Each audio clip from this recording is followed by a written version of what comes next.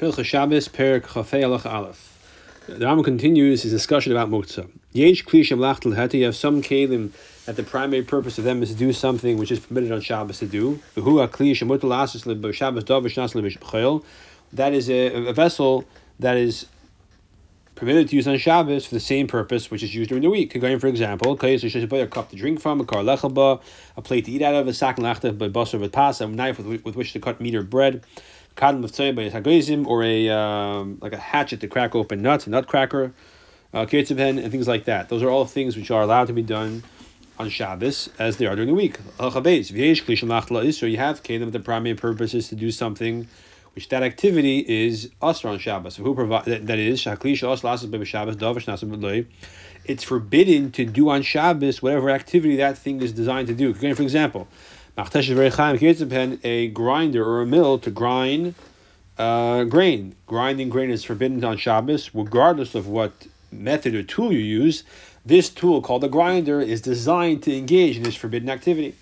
On Shabbos, you're not allowed to grind or crush.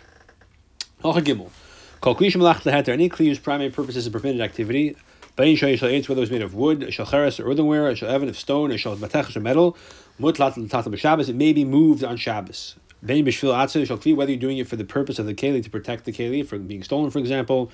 If you're moving it to use the purpose of the keli, so here's the grinder, but I want to move the grinder so I can use the counter space or the floor space for something else, to sit here or to put something here.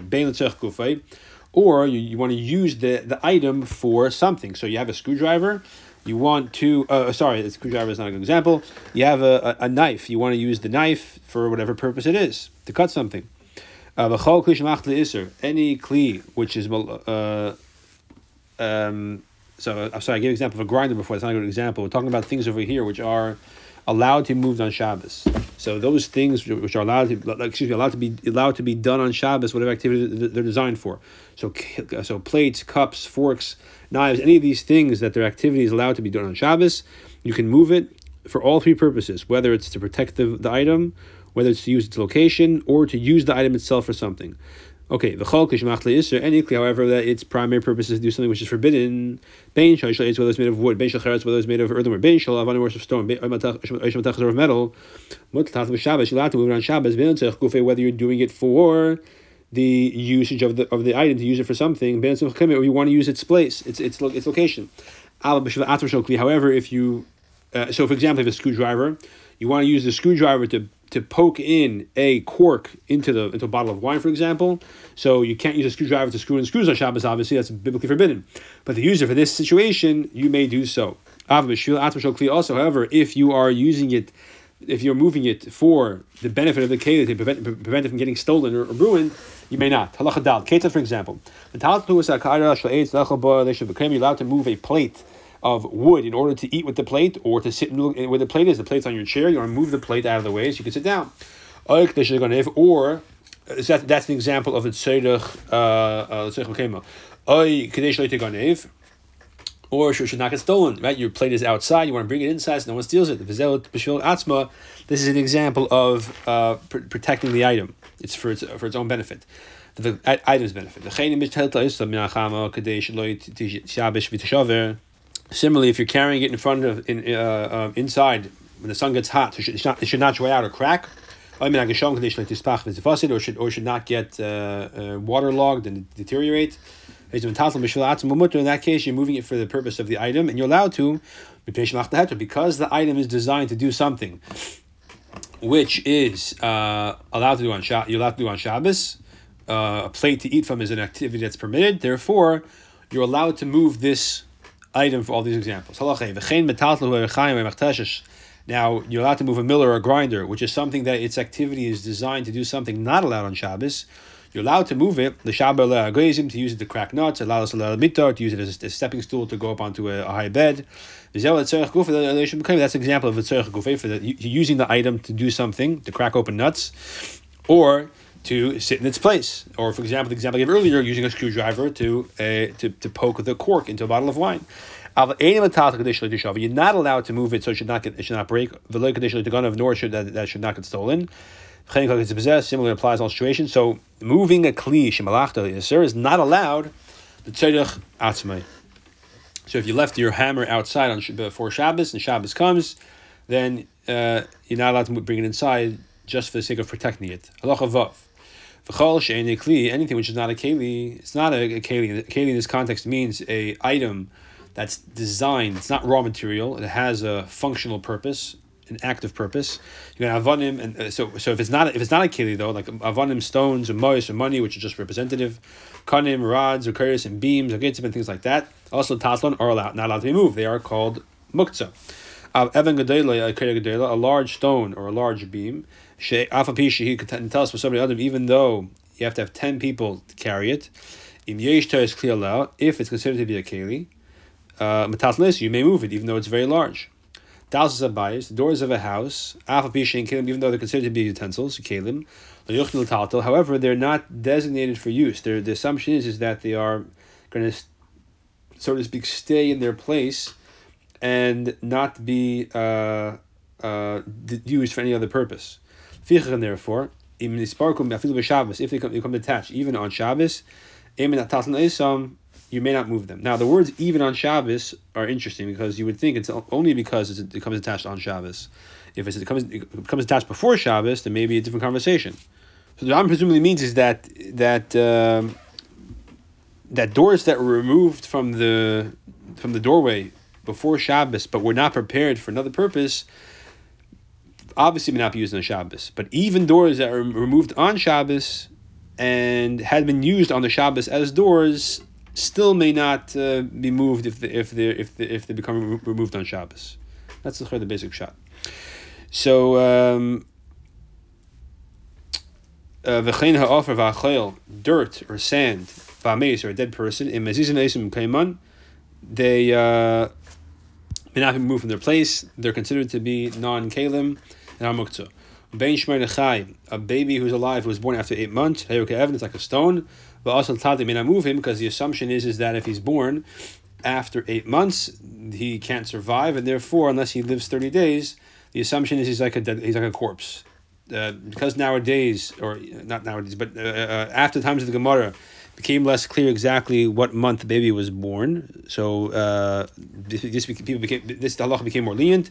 Today, where technology allows us to have babies survive, even those who are born very prematurely, 8 months or earlier, then obviously halacha changes. The baby is not considered muktzah because circumstantially they will not die. This is similar to the concept where it says elsewhere that raw fish is muktzah because there's nothing to do with it on Shabbos. You can't do anything with it because you can't eat it and you can't cook it, and therefore raw fish and raw meat are muktzah. Today, where raw fish is something that people eat normally, and sushi, etc., so their raw fish is no longer muktzah. You're allowed to carry a keli even if you're not doing it for the purpose of what it's originally used for, and to be used for. But you're going to rather do something which is not meant for its normal use. So, for example, let's say a person is allowed to take a hammer to crack open nuts, or a hatchet to cut open a cake of figs, zimgeda, or a saw, the gutter bud, gavino to cut cheese, magrafer or a rake, ligrif bus to collect dried figs, esarachas vesamazleg, or a winnowing shovel or a pitchfork, to use that for the purposes of, let's say, to use it to feed a child, which is obviously a very crude way of feeding a child, but you may do so if you choose to. It's a kaish, a spindle, that's a kirker, or a shuttle, which is a weaver shuttle, which is meant to something you weave with, as a weaving tool. Litzchev bay, to pierce something with it.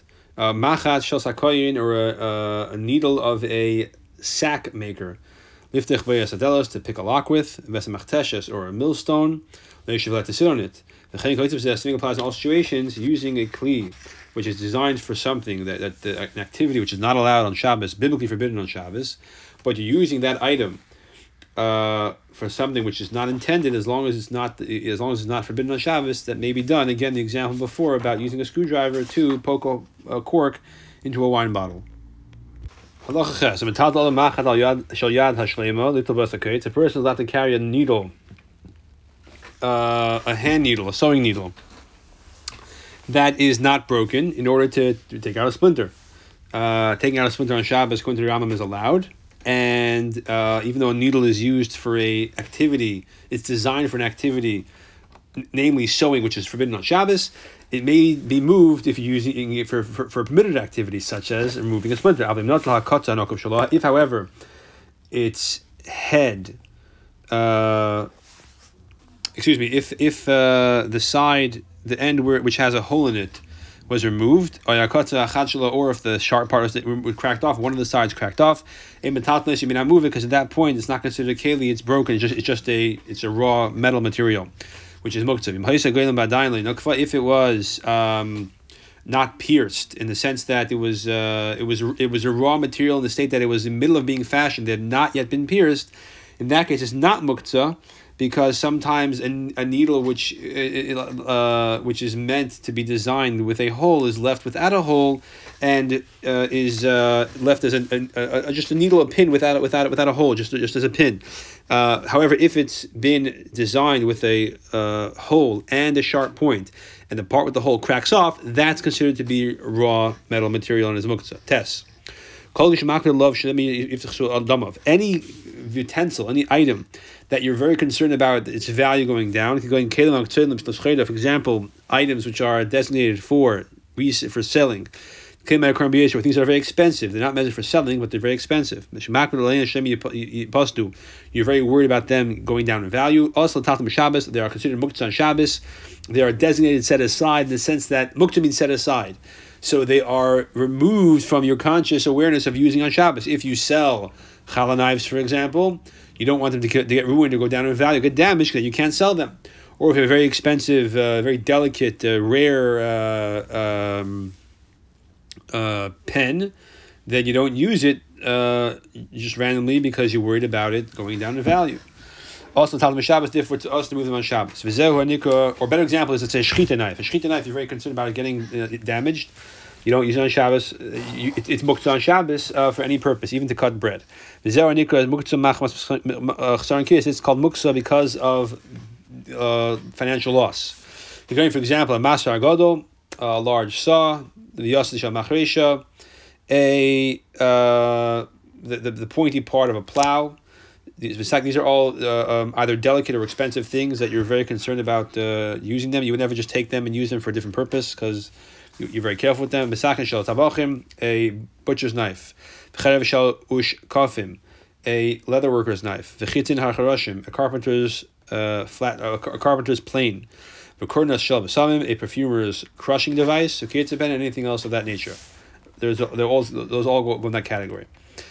So now, what can you do with do or not do with these things?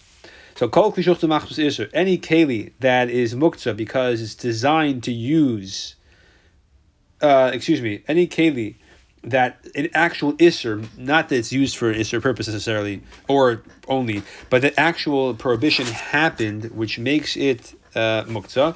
Also, tatle may not be moved on Shabbos. Again, for example, ner shadliku b'Shabbos, a lamp with which you lit a fire on Shabbos, or the candelabra in which the lamp was sitting, or a table upon which money was left before Shabbos on purpose, even though the candle went out eventually, or the money fell off. Also, you may not move the candelabra, you may not move the table. Because any item that was not allowed to be moved because of muktzah when Shabbos started, Ben Hashmashis refers to the time between sunset and nightfall. That's why the kol Shabbos kula may not be moved the entire Shabbos.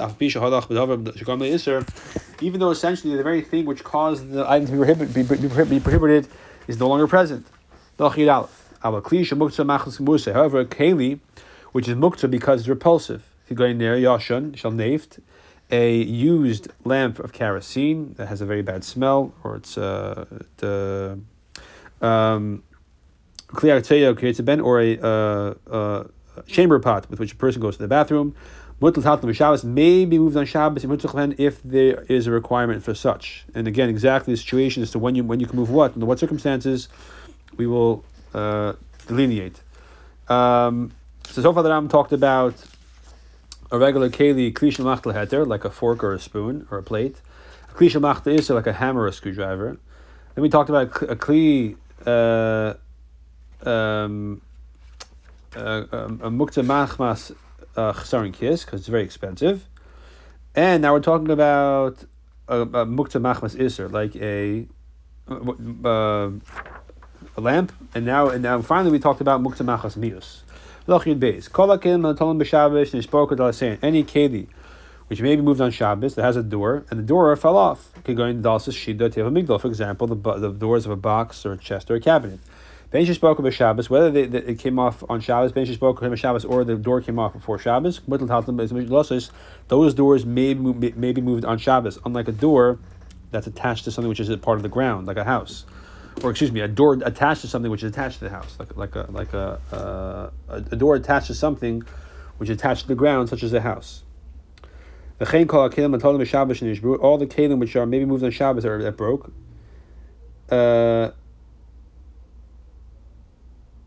So that broke that not just that they became detached from the chest, but that the door actually broke.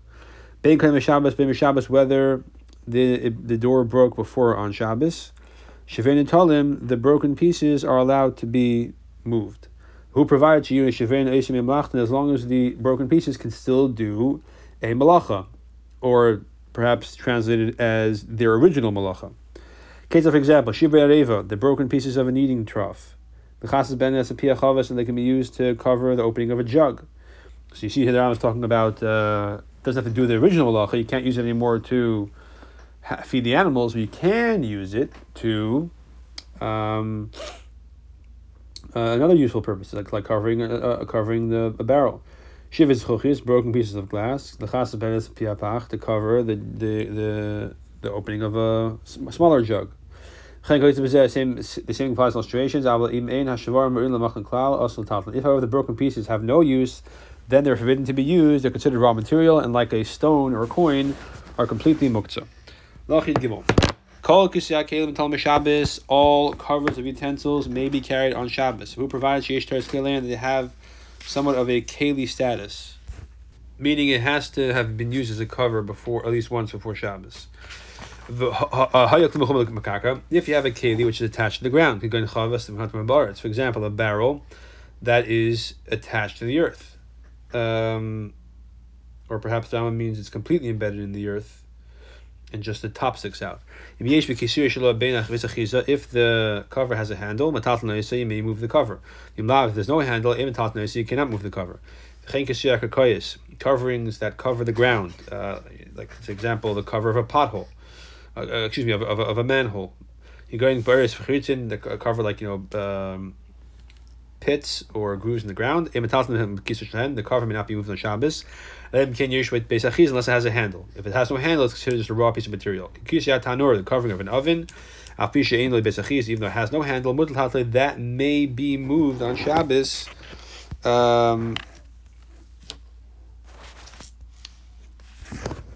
It's considered keli since the oven protrudes from the ground. It's very different than a pit. Two things. One is forbidden to move on Shabbos. One may be moved on Shabbos. They're next to each other, one on top of each other, one inside each other. If you move one, you move the other. If you need the thing which may be moved on Shabbos, the thing which is not muktzah, you may move it. Even though it's going to also cause the forbidden thing, the muktzah thing, to be moved as well. If you need to carry or move the forbidden thing, then you should not do so. You can't move the non-muktzah item in order to be able to move the muktzah item. That's not allowed. So if you want to move the permitted thing, that's fine, and it's okay, even though it's going to end up moving if you want to move the non-muktzah thing, it's fine, even though you're going to end up moving the muktzah thing. But if you want to move the muktzah thing, to use the non-muktzah thing as a way to move it, is not allowed. Tezvav, Ketzah. If you have a fig buried in straw, and a cake is lying upon coals. Straw is muktzah because it's usually used for firewood in times of the Gemara, and coals are muktzah as well, of course, on Shabbos, because nothing can be done with them. If they move, you might extinguish them. You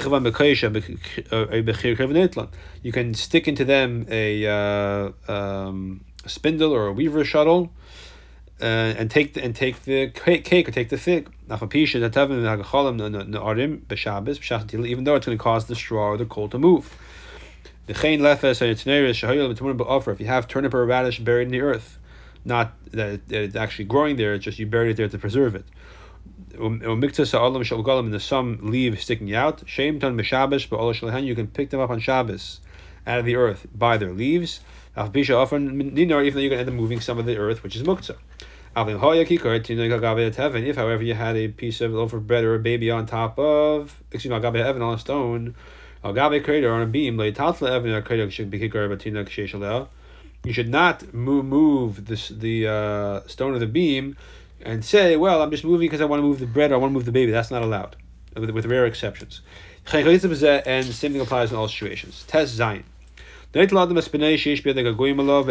is allowed to carry his son, who yearns to be carried by his father, even though there's a stone in his hand, and you're going to end up carrying the stone. So again, you're allowed to move the child who's not muktzah, even though it's going to end up moving a stone, which is muktzah as well.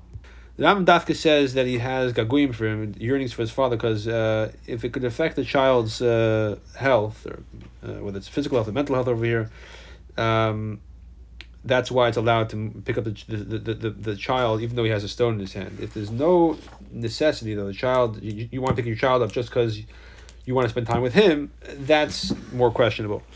So, avalei dino, however, you may not pick up the child if he has a coin in his hand, because if the stone falls, the father may actually pick up the coin because it's valuable. If you have a basket with a hole, and the hole has been closed up with a stone, you're allowed to move the basket because the stone becomes like part of the wall of the basket. So it's considered part of the basket. If the basket was full of fruit, and the stone is among the fruits. So if you want to, you have a basket full of fruit and there's a stone in there as well. So if you move the basket of fruit, you're going to end up moving the stone.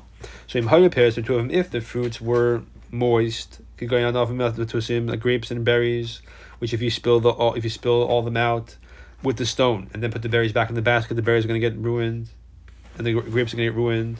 So then you take the basket as it is, even though with the stone. If you shake the basket out, you turn for a buffer. The dirt will dirty the payers. So makam hefs the gazu, and if dumbing out all the fruits in order to put the fruits back in the basket without the stone, obviously you will not put the stone back in.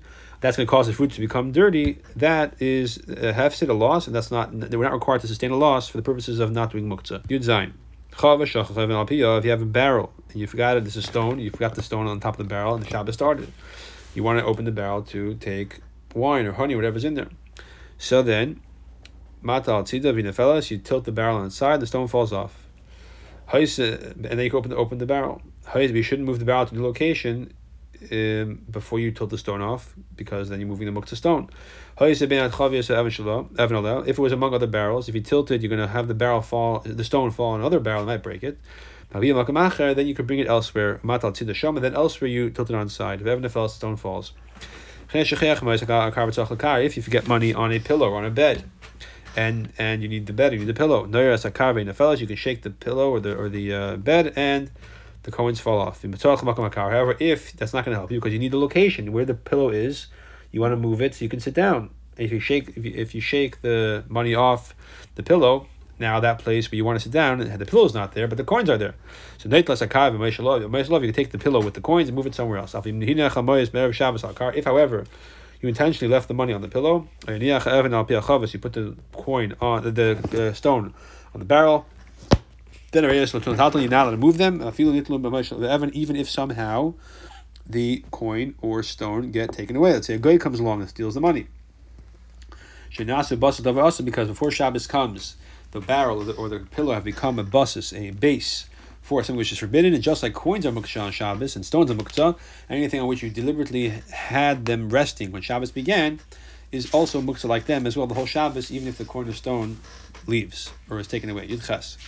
A stone that is placed in an earthenware bucket and as a weight. So you put the bucket on a rope into the well. It's a plastic bucket. It floats. Let's say so the stone makes it heavy, so it goes down and it fills with water. Then you can bring it back up. Now it's full of water. So even if you can fill the water up with the stone and the stone doesn't fall out, it's like supplement a part of the bucket. You're allowed to fill with it because it's not muktzah. It's part of the keli. If not, you may not fill with it. If a beged shalakana, a garment that is hanging on a reed, it may be slipped off the reed. So if it's the reed is like a device that's a crude kind of hook or a hanger, it's muktzah, and nothing was done to the reed to make it into a hanger, so it's still muktzah. It wasn't fashioned to be a hanger, so you have to slip the item off the coat of the shirt off the reed. You can't actually try to touch the reed to move it on purpose. You just do your best not to move it. You slip off the shirt, and that's what you do. Good tests. Produce or fruits that are forbidden to eat. For example, produce that had not had meiser taken from it. It's not musarin. Even if the obligation to take meiser is only midrabanon. Or for example, you have meiser rishon, which is the after you take truma, give that to the kohen, which is 2% of the crop goes to the kohen. That's truma. Then you take 10% of whatever's remaining, give that to the levi. It's called meiser rishon. And the levi, from that 10% you give him, he has to take 10% of his part, give that to the kohen. So the levi did not do that, and that may not be eaten on Shabbos because it may not be eaten. Period. Therefore, it has no value, no purpose for on Shabbos. You can't eat it. So it's purposeless, which means it's muktzah. Or truma tameya, or you have truma that was given to the kohen but it became tamei. That's not allowed to be eaten either by anybody, even a kohen, because it's tamei. It's truma tameya. A meiser sheni or behektish lo nifukul chasan. You have meiser sheni, which is the second 10% you take from the crop, and that must be brought to Yerushalayim, eaten over there. So if you're outside of Yerushalayim, it has no purpose. You can't eat it. Hektish lo nifukul chasan, or you have sanctified food that may not be eaten. Obviously, it belongs to the Beis Hamikdash. You did not redeem it.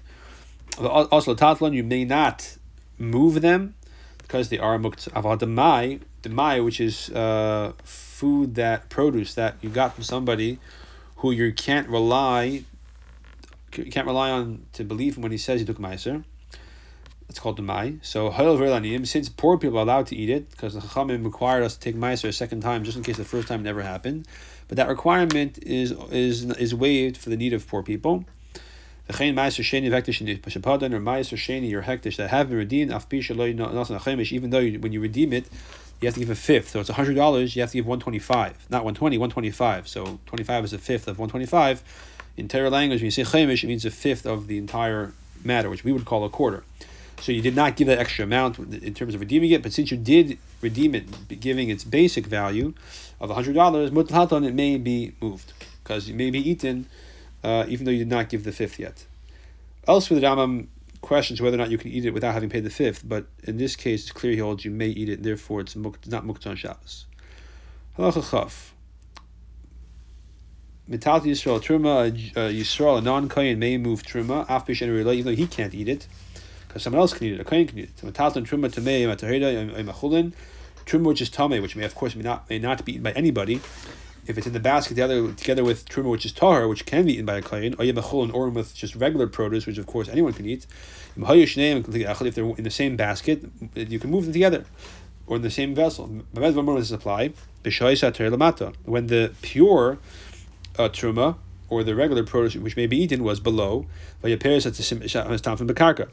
and we're talking about produce that if you pour it out like berries or grapes, it would get dirty on the ground. So therefore, if you pour it all out, in order to get to the top layer is muktzah. If you pour all the grapes out to get to the bottom grapes, which are allowed to be eaten, then all the grapes can become dirty. So if you shake them out, they get lost. But if I were talking about nuts or almonds and the like, which if you pour them on the ground, they have shells, they don't get ruined. So then in that case, you pour out you pour out the vessel, and then you take the ones which are pure or mundane, which are allowed to be eaten. The ones that are tamei, you leave those on the ground. You put the pure ones back in the basket, and you take those and you eat them. And this way, you don't have to move the muktzah ones.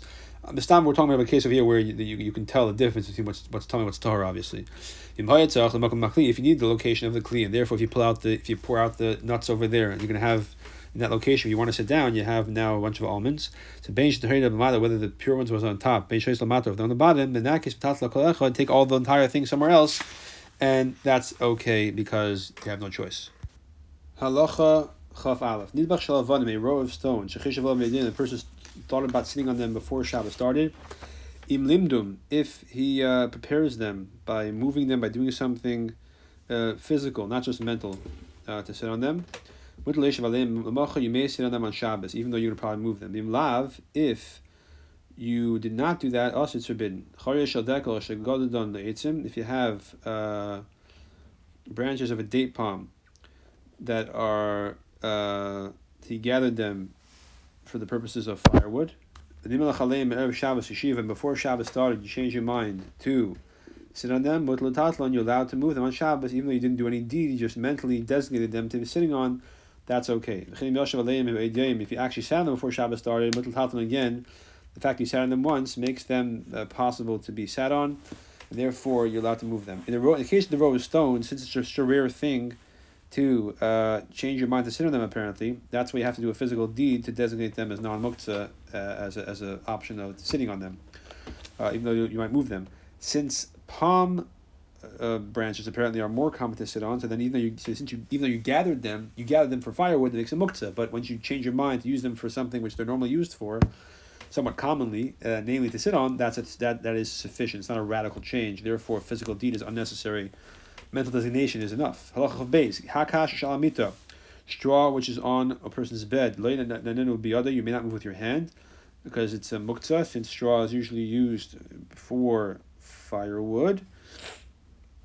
It's considered muktzah unless you say otherwise.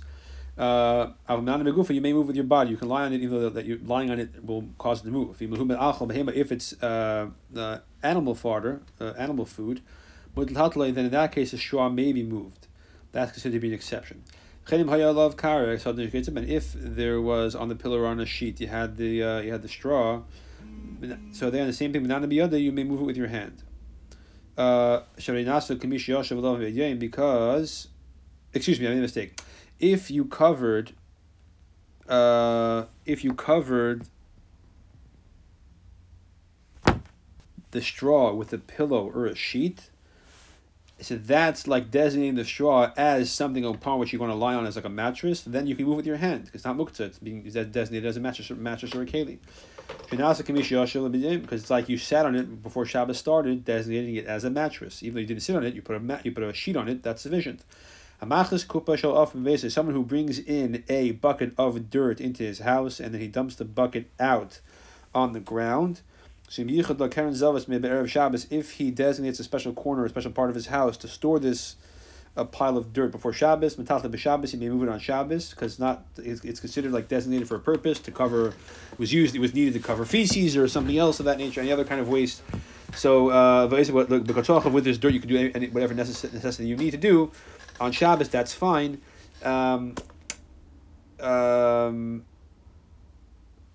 So, however, if you don't do that, then the pile of dirt is just considered an extension of the floor, and it is muktzah, like all dirt. Chaf Gimel, also levatal kli mechane. It's not, you're not allowed to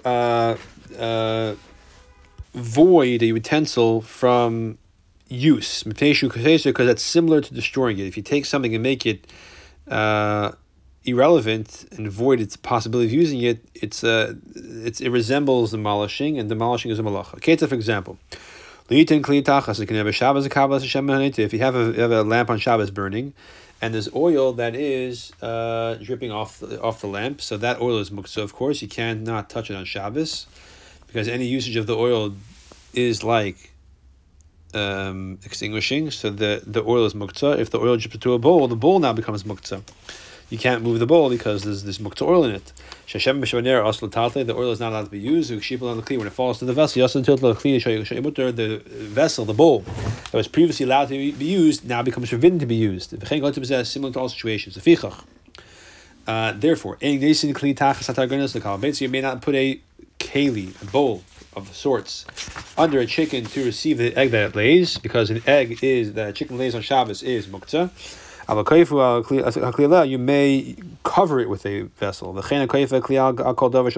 also may use a keli as a cover to cover something which may not be moved, because you do not nullify its use in that sense. If you want, you can take it because you're not moving the the thing that it's covering. Chav Dalet. You're allowed to put a receptacle under dripping water. If the kli becomes full, you can pour it out and put it back. Let it get full again. You don't have to hesitate. So the idea here is that the rainwater it's collecting is not muktzah because it can be used, as we'll see. The drip water is usable, if not for drinking, at least for bathing. If it's not useful, you can't use it for that even because it's disgusting waters.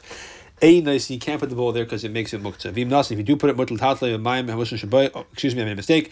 You may move it with the water that is disgusting in it, because so the water may be moved. There's a reason why there's a heter to move it, even though the water is disgusting water, because something which is repulsive is something you're allowed to move on Shabbos. If it's so repulsive that it makes you grossed out, then in order to not feel unpleasant feelings on Shabbos, you're allowed to move it.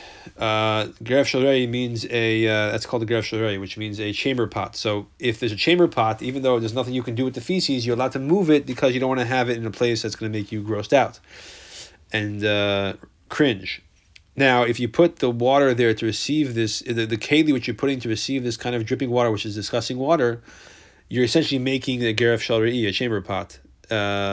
Now, the Rambam says you should not make one. If you do make one, in this case, you put the bowl to receive this disgusting water, then you're allowed to move it. So another example, maybe a mouse trap. If a mouse gets caught in a trap on Shabbos, a sticky trap and a regular trap, that's considered, if that grosses you out, it may be moved on Shabbos, even though you should not cause it to happen on Shabbos. Chav Hey. A barrel containing wine that is tevel, which means the truma was not separated from it. Maybe you can bring a keli, a bowl, and put it under the barrel. Since if you would fix the barrel, if you even though this wine over here cannot be used on Shabbos because you can't drink it because it's tevel, the truma and meiser was not taken from truma was not taken from it, so the chayer therefore it's muktzah. But if you were misaken, if you did take the truma, it would become fine. The misukan is considered corrected. It's fixed. Misukan, it's like it's already been fixed. Therefore, it's not considered muktzah. You're allowed to put a bowl under a candle to receive these little sparks, ash that falls from it. They don't have any substance to them. You can keep moving the vessel, just putting it there so it shouldn't burn holes in the tablecloth, for example. But it's not considered like to be anything inside of it substantial, like in the case of the oil. Therefore, it's allowed to be moved. Kerish nishbra, a beam that broke. Now it's hanging down from the ceiling. You may not support it from falling lower using a bed or a bench. Using a bench or a bedpost. Unless they were wide. Unless you so this way, whenever you want to move it, there's space to move them. So you're not going to be nullifying the bench or the bedpost from its usage. Even though in this case it's not really a matter of muktzah, it's that they're heavy, so they can't be. The beam is heavy, so you can no longer. If it's resting on the bed, you can't move the bed anymore. It's still considered to be nullifying the bed from its usage, not halachically, but practically, and therefore it is forbidden. You're allowed to spread a mat over stones. We're on a beehive on Shabbos in the summertime because you want to protect it from the heat of Gesham in the rainy season because you want to protect the mat. You want to protect the stones. These are, let's say, for example, construction stones, which have to be in good shape, or the bees to protect them from the rain. You have beehives. You harvest honey. As long as you don't intend to trap the bees, because you can take it off whenever you want. You're allowed to turn a basket upside down in front of chicks so they can go up and down, from using the basket as a step to wherever they have to go, to their nest, for example. Again, we're talking about chicks that are muktzah over here. Because when the chicks go off the basket, they're not going to stay there forever. You can move it again. So you're not essentially nullifying its usage. You're not you're not halachically destroying it, so to speak. Same thing applies in all situations where it's a temporary nullification of its usage. It's allowed as long as it's not permanent for the whole Shabbos. An animal falls into a pit, or into a water pit. If you can feed the animal in its place, you feed it to Shabbos. And only afterwards take it out. Talking about an animal that's muktzah. And if not, then because the animal cannot be fed, so there's a heter to bring cushions and blankets and put it in the pit. Also, if the animal ends up being able to go out, then you can go out. Even though you're nullifying you're throwing these pillows into this wet pit into the water, they're going to become wet, they can't be used. And so you're nullifying them from usage. Because of the importance of not having the animal be in pain, not be the whole Shabbos in the pit and without food, the Chachamim lifted the gezerah. But also the halis, you're not allowed to lift it with your hand. Similarly, you're not allowed to lift up an animal or a bird in a courtyard, but you can push them until they go into the courtyard. You're allowed to prod or support calves and ponies as they walk. With a chicken which ran away, you're not allowed to do that. To kind of prod it to move. It'll try to escape from your hand. That's going to end up the possibility of tearing off its wing. You can push it, however, until it enters the chicken coop.